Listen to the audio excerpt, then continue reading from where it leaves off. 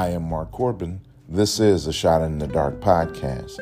My purpose is to inspire you to be the best you. This is podcast number 49. Welcome to Women's Wednesday, when we celebrate the women we love, honor, and cherish. I have a quote that I want to share with you. I don't have an author or a title, but I'll read it to you now. This version of me wasn't built overnight. This is experience and some self-inflicted pain. This is insecurities and abuse. This is depression and a climb out of rock bottom. I had to go through a lot to get to where I am now. I'll read it to you again. This version of me wasn't built overnight. This is experience and some self-inflicted pain. This is insecurities and abuse. This is depression and a climb out of rock bottom. I had to go through a lot to get to where I am now. Hey, stop explaining yourself to people who have no idea of who they are. Please remember this.